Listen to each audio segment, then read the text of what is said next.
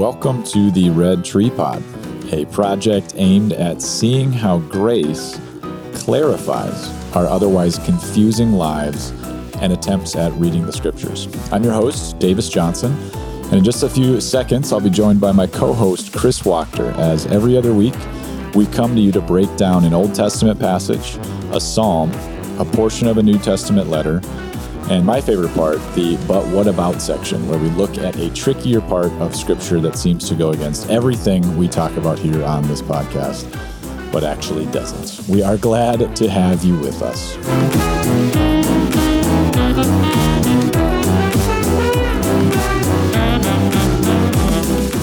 Well, welcome to another episode of the Red Tree Pod. I'm Davis Johnson, joined here today by Chris Wachter again. Davis, good to see you. Good to see you as well. What is going on in the land of Chris Wachter?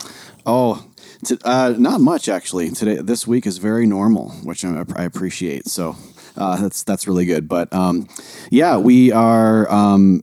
doing fine in the Wachter home. I'm getting ready to go to Orlando next week for a church planner assessment. Assuming Orlando's not underwater, I guess anymore. Which I don't think they are, but. They were for a while, I heard, but I'm sure they're fine now, hopefully. But going to go down and assess some church planners for a few days. Looking forward to that. So, yeah, you're pretty good at that. That's how you and I really became friends, was during some church planning assessment stuff. Right. What are you looking forward to this round? This is probably like your 11th time doing it, eh? Maybe 11th-ish. It's a very specific number. Were you counting? Not 10, just 11. 11, yeah. I guess, I'm assessing with some people I have before. It's always fun to see them, but I think I don't know, at this point in my life, having planted myself, it's just a nice way to give back a little bit, and I do feel like I love church planners when I'm there with them and get to know them, hear a bit of their story. I think partly because I know how hard it is, and I can see a little bit of fear in their eyes, a little bit of uncertainty, a little bit of whatever, different types of things like that. But and so you like to turn that volume up a little bit, bring the terror? Bring the terror. Yeah, you know me so well. You're such a Sinai guy. Yeah. Big Sinai right. guy. Yeah. So anyway, looking forward to that. But how about you? Yeah, that's exciting, man. We're doing well. Things are good in the Johnson house. We here at Hope, we just started a new sermon series on prayers. That is the title of it. So we usually like to spend time in a book of the Bible, but sometimes we do these topical series. And this one was Paul Stiver's recommendation, Red Tree writer Paul Stiver. Shout out to B. Stives. Right. He came up with this sermon series. It's really cool. He just took a survey of various prayers, both prayers and prayers. Those who are saying those prayers throughout Old and New Testament, and it's just kind of a look at them of, hey, what's happening here? Because it's a subject that I think for Christians in general, it's just like I don't feel like I pray enough, or I don't know how to pray. And so just turn to the word of, well, what can we learn? And especially in light of the gospel, prayer becomes more of a door or an invitation than it is like a do this and live type thing. So I've already been pretty encouraged by it, and have acknowledged in that process my own prayerlessness, which stems from unbelief. And speaking of unbelief, today we are looking at Genesis 3. So, it's good. Yeah. Yes, the first form of faith here in Genesis 3 found in the Bible is a form of unbelief. So faith not in God, but in the enemy of God, the serpent, who's hanging out by a tree. And two trees kind of come to the forefront there in Genesis 2 and 3, the tree of knowledge of good and evil and the tree of life. And interestingly here, Genesis 3, the beginning of all the suck of the world, traces back to Genesis 3, what many theologians have called the fall. That's what my subtitle says in my Bible. That's what version do you have? The beginning of the suck. Gotcha. Yeah. Yes, there it is. The tree of life, what we even based Red Tree off of, this tree of life that's here in the opening pages of Scripture, kind of moves more of an exit of stage left here in Genesis 3, and what really comes to the forefront is this tree of knowledge of good and evil that God has commanded Adam and Eve not to eat from. And the command itself is very quick to breed a form of disobedience that leads to them actually doing exactly what the command was not to do. and everything that happens from there is downhill in the worst way. All forms of shame, sadness, division in relationships, separation from God, not wanting to be around God, hiding from Him. All of these things kind of come right to your face here in Genesis 3.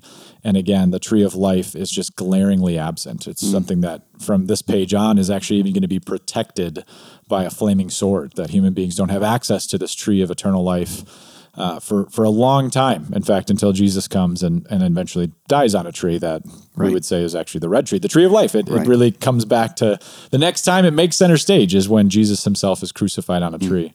And now life under that looks very, very different than this tree of knowledge of good and evil. So much we could say here in addition to this on Genesis 3, but what are some of the high water marks where you'd take us there, Chris? You know, I'd agree, Davis, just in terms of how much like a hallmark passage this is just for biblical theology and just our understanding of what Christianity is. You know, it's a dark passage, but a lot of times that's the spot you see God the most is in the darkness. And that's a big part of our of course, beliefs as Christians is a God who came into the darkness and was willing to wear it for us and enter into all of that. And you see it right away when God finds people who are hiding from him. Adam and Eve are full of shame. They run away and they hide, like you were saying, but how God is a chaser. He pursues.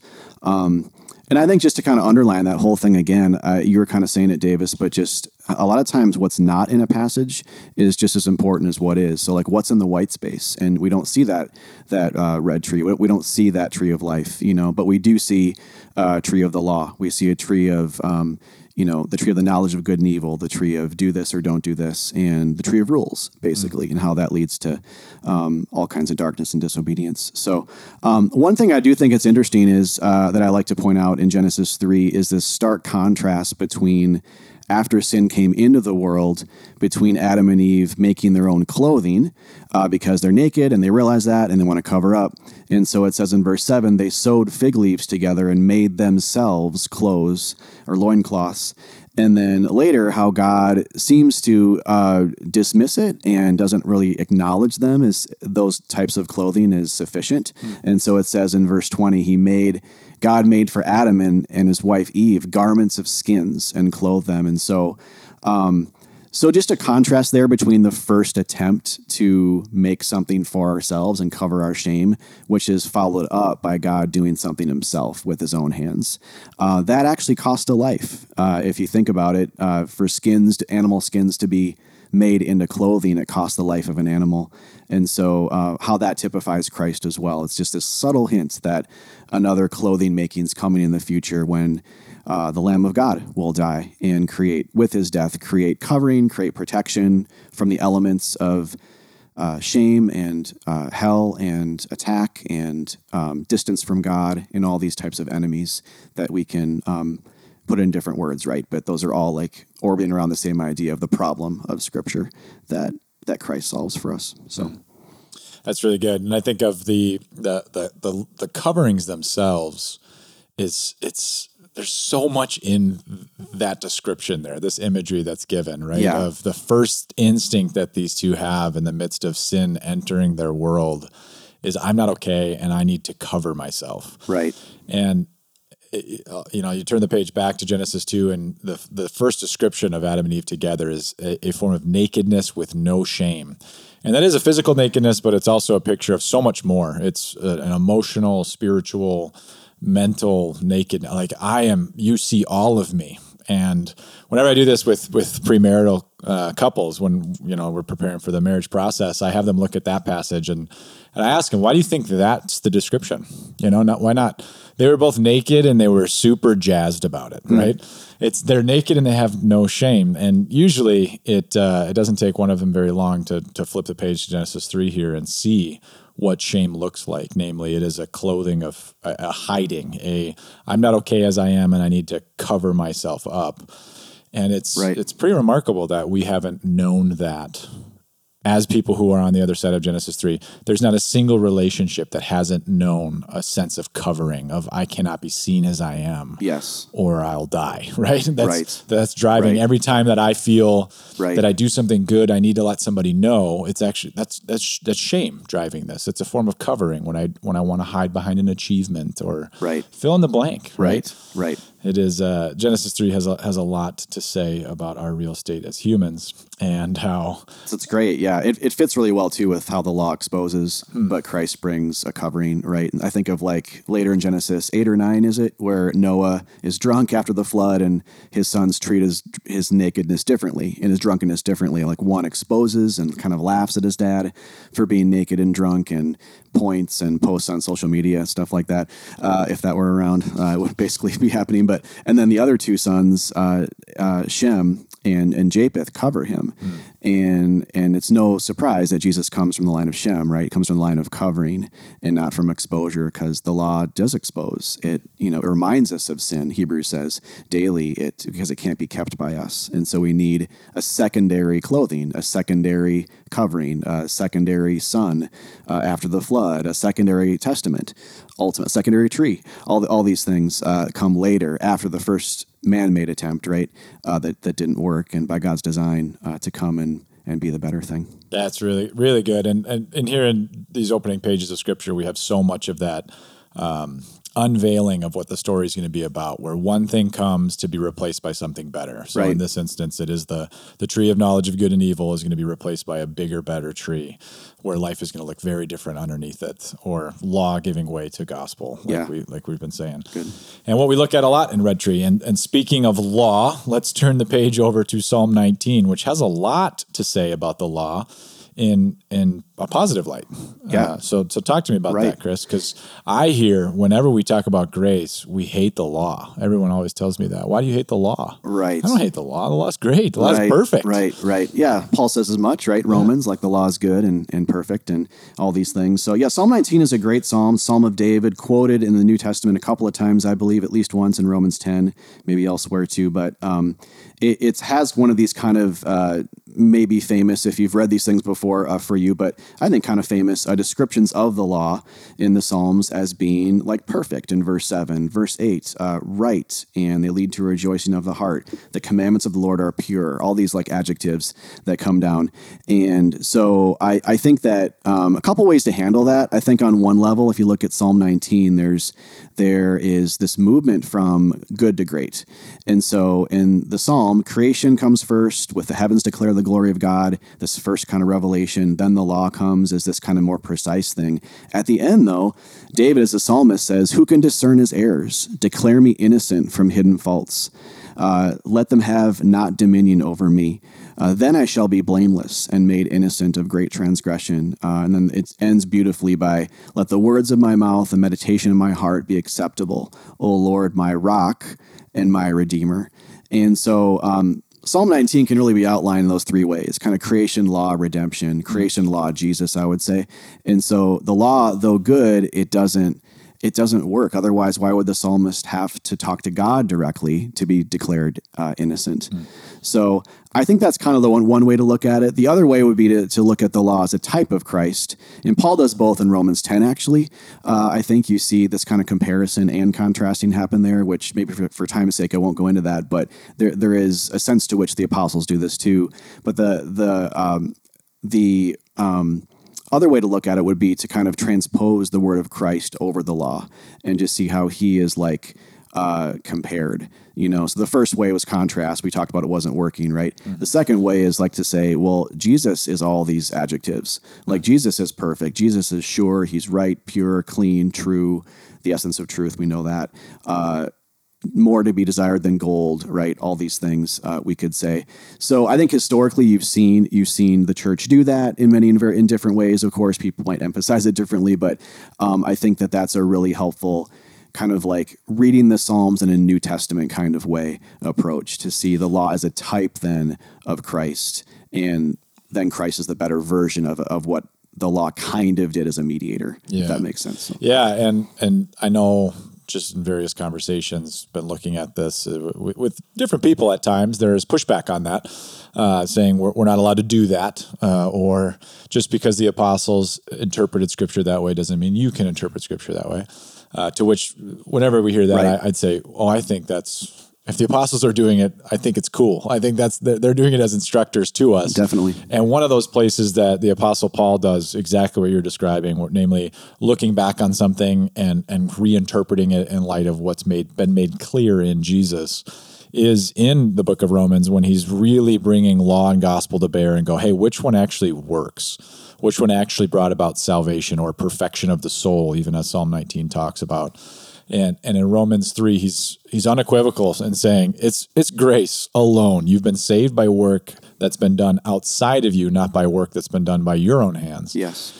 And then he asked the question. So what do we say then? Are we just throwing out the law?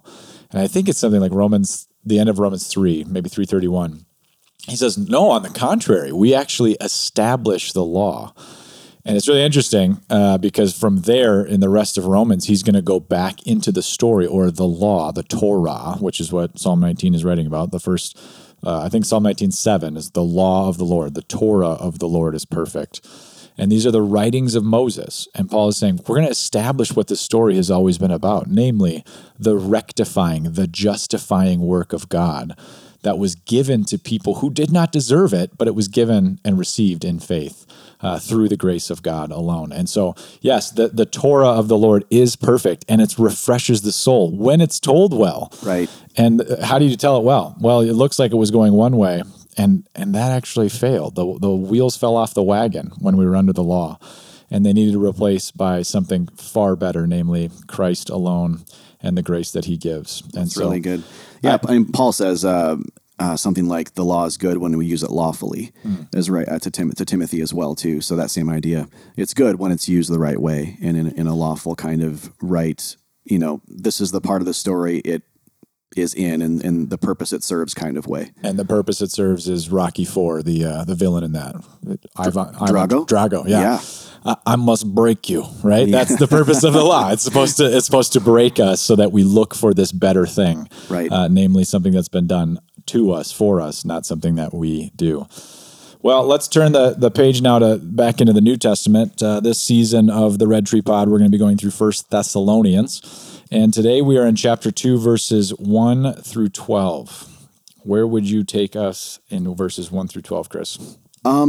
Well, let's, I think there's a lot here, obviously. And so I think looking at it from kind of the bird's eye view is maybe one approach that would be helpful. For me, I think this passage, which Paul talks a lot to the church about his love for them as a pastor and how kind of looking back, it kind of sounds like he's bragging at first. He's not, because God gets all the credit, and he's a man who lives by grace and believes all is given, nothing's earned. And so he's not bragging, but he is talking about the good that came from him.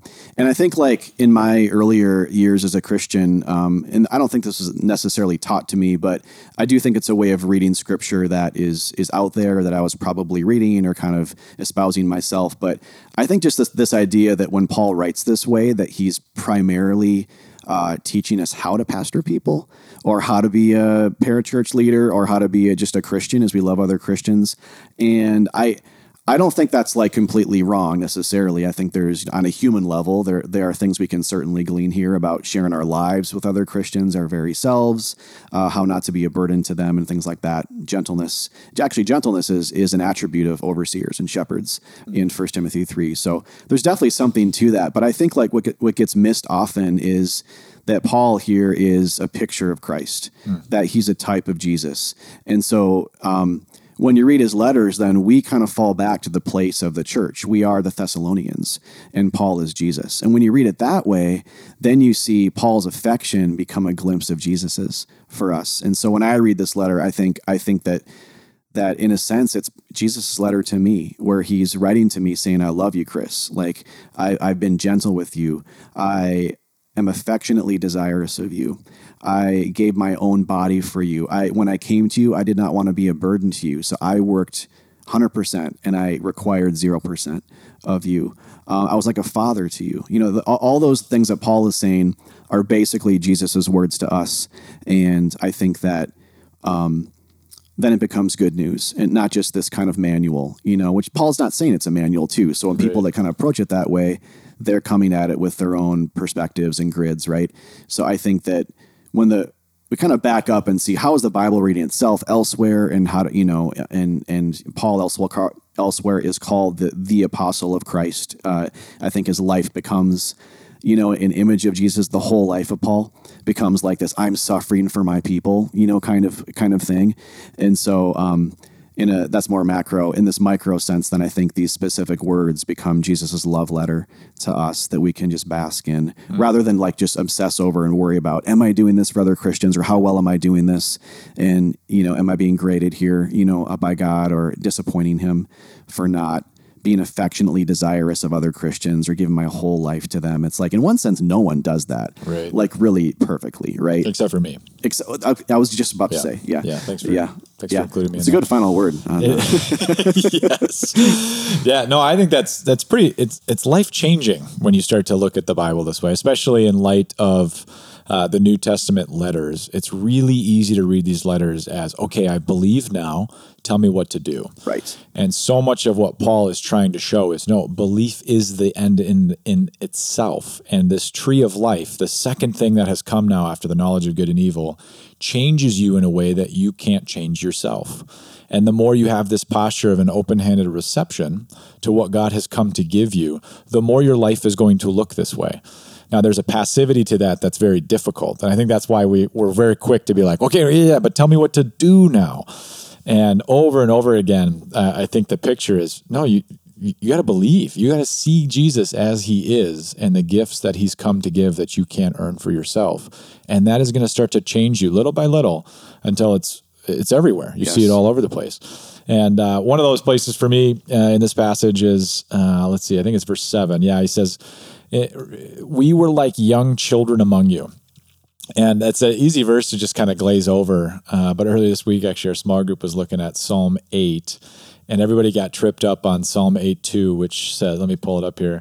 It says, through the praise of children and infants, you have established a stronghold against your enemies to silence the foe and the avenger. And everyone's just like, I don't get it. What's going on there? And it's a passage that causes a lot of head scratching, because it's like, what's going on there? And what I think it's David. I'm not sure if he was the one who wrote it. God's the ultimate author, and what he's trying to say is, listen, when it comes to military strategy, mine is going to make you scratch your head, because it's ultimately through the praise of children and infants. I have an infant, not a strong military fighter or soldier. Oh. Is that right? Not very good at many things, including feeding herself, right? Very cute, though. But in terms of military strategy, the mouth of infants and praise of children, it's not going to get the ball very far down the field for what you're trying to accomplish. And that is the point of what God is trying to constantly communicate to us about our position in this. It's one of weakness. It's one of receptivity. It's one of needing service. To make yourself like a child is to say, I'm making myself in a position of need. Right. When it comes to stock trading, you have the E-Trade baby. That's what comes to mind in light of this passage. It's like really cute commercials, but I don't want you trading my stocks, right?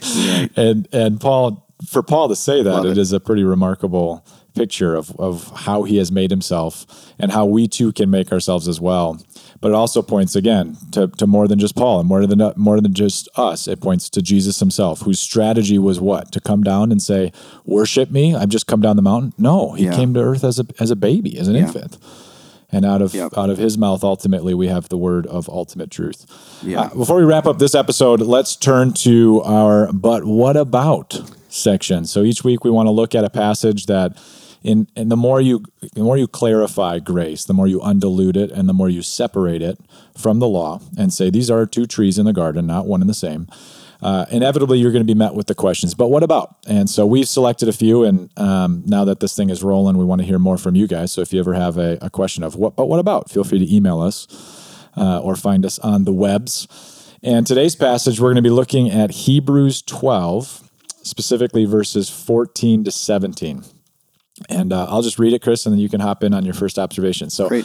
It says, make every effort to live in peace with everyone and to be holy. Without holiness, no one will see the Lord.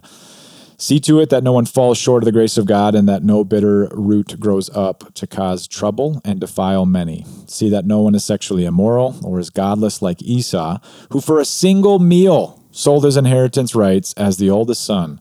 Afterward, as you know, when he wanted to inherit this blessing, he was rejected. Even though he sought the blessing with tears, he could not change what he had done. But what about Hebrews 12, Chris? Yeah, that was good, isn't it? I think I really appreciate this passage in context, especially, and a lot going on as usual. But I think that in verse 14, when it says, strive for peace with everyone and for the holiness without which no one sees the Lord, I think for a lot of people, that's the big thing, right? So what about holiness? What about this idea of needing to strive for it? 1 Peter 1, similar idea there. I think for me, I would want to define holiness, and I think the passage kind of qualifies it too. So I'd love to hear your thoughts too on this Jacob Esau stuff as well. Yeah. But you do see this idea that no one is going to fail to obtain the grace of God. That I think in some sense has to qualify the idea of what holiness is. I think in 2 Samuel it says no one's holy but God. So, and yet we are. So it must have something to do with our proximity to God and to his people. And I think a big part of the message of Hebrews is just that, is that Jesus is the greater version of everything that came before him, that he is so much the mediator that the warning, if there is one, and I think there is one in Hebrews, is don't neglect him. And here I think it's don't neglect the holiness that comes from him. And so the striving to, like Hebrews 3 and 4, is to enter the land. It's to enter his promise. It's to enter what he's done for us. It's to kind of follow behind our new Joshua, who's going in and conquesting the whole land for us without us lifting a single finger to help him or cooperate with him. And so I think that's actually Christians then. Yeah, I think that Christians are kind of a weird bunch in the sense that we're completely holy and spotless when we realize that we'll never be holy and spotless, by what we do, only by his declaration. So I think holiness is laughter. I think holiness is letting go of ourselves. It's not keeping score. It's not being a comparison person. Holiness, I think, is loving others freely, not out of obligation. Holiness, I think, is just believing the gospel and coming underneath it. And 1 Corinthians 1:30 says Jesus is our holiness. So I think that has to be a heavy verse that really, if there is a scale here of sorts, that would weigh down the scale, I think, more than a lot of other kinds of verses that talk more about us pursuing holiness. I think Jesus is the holiness. Yeah. And so then this verse is basically saying strive to be with Jesus, strive to believe the gospel and to integrate that gospel into all of your life. Integrating is huge. Yeah. Because holiness is a security received, not earned, which is where I think he's going with this Jacob Esau distinction, right? Esau is a guy who came in and he bargained for something that he wanted at a moment. He earned a meal, and in so doing, he traded his birthright. And that can seem really confusing of like, so what's going on there? Why couldn't he get it back? And the whole point was he could not change what he had done. Yeah. As a guy who was steering the ship of his life, he couldn't undo decisions that he had once made. That's good. And he can't fix it. He can't rectify the situation. Who can? Well, there is one who can. He can do it for all of us. We all are Esau in one sense. Right. And until we come to that conclusion and we recognize I can't undo the things that I've done that have made train wrecks in my life, that have separated me from the love that was freely given in God. Until we come to that conclusion, until Drago breaks us, right? The law of Drago breaks us. Yep. We won't look outside of ourselves for the salvation and the hope that is found in Christ alone. And I think that's why he's going there. And I especially think that passage being taken in context also allows us to zoom out and see the next section is literally just, if we did have doubts about where holiness comes from, there are two mountains of holiness, and one of them is terrifying, and one of them is Sinai. One of them is one tree, one mountain, and it's connected to knowledge of good and evil. It's connected to the 10 Commandments. And let me tell you, Moses' pampers were full of something. He was afraid, right? There was terror. Yes. There was doom, gloom, and storm. And this is that latter half of... It's when he covered his ears, right? When he said, stop talking to God. Like we can't bear the commandment anymore. It was not only like a fearful place. It was like in a religious sense. It was not doing a lot for God-human relations, put it that way. That's right. A lot of distance. A lot of, I can't bear these. Stop talking, God. We can't do them. It's bringing death. Yeah, I think we'll have to do a deeper dive on Exodus 19 and 20 one of these times in this podcast. But in as a little precursor, a teaser, you have the people standing at a distance asking Moses to tell God to shut up. We're terrified. We're going to die here. Right. And Moses even responds and says, "Don't be afraid." which is interesting because we learn in the New Testament that he's putting on a front. Because here in Hebrews 12, it says, even Moses said, I am trembling with fear, right? Love that. He was terrified. But you haven't come to that mountain. You haven't come to that tree. You've come to something better. The first has been replaced with something far greater, far grander. And even the tenor, the culture surrounding this mountain, surrounding this tree, surrounding this covenant, it's better. It's a mountain of thousands upon thousands of angels singing joyful song with words that are better than words of condemnation. With words that are not, you need to do this in order to have life, or if you don't do this, you will die. Instead, the words are, one has died in your place. You can rest now. Believe. Strive for that belief in all of your life, not just the one area on Sundays and maybe a small group, right? It's for all of your life. Strive for that holiness. Strive for that integration, for the receiving of a security that you did not earn, but has been freely given in Jesus Christ. Preach. And that's holiness. Holiness is found there. Whereas I think that sometimes kind of the common way of thinking is more the former mountain is holy because it has that kind of like heaviness to it and the darkness and the laws there. But actually holiness is striven for whenever you go for that second mountain and you cling to Jesus' blood alone. That's where purity comes from. Yeah.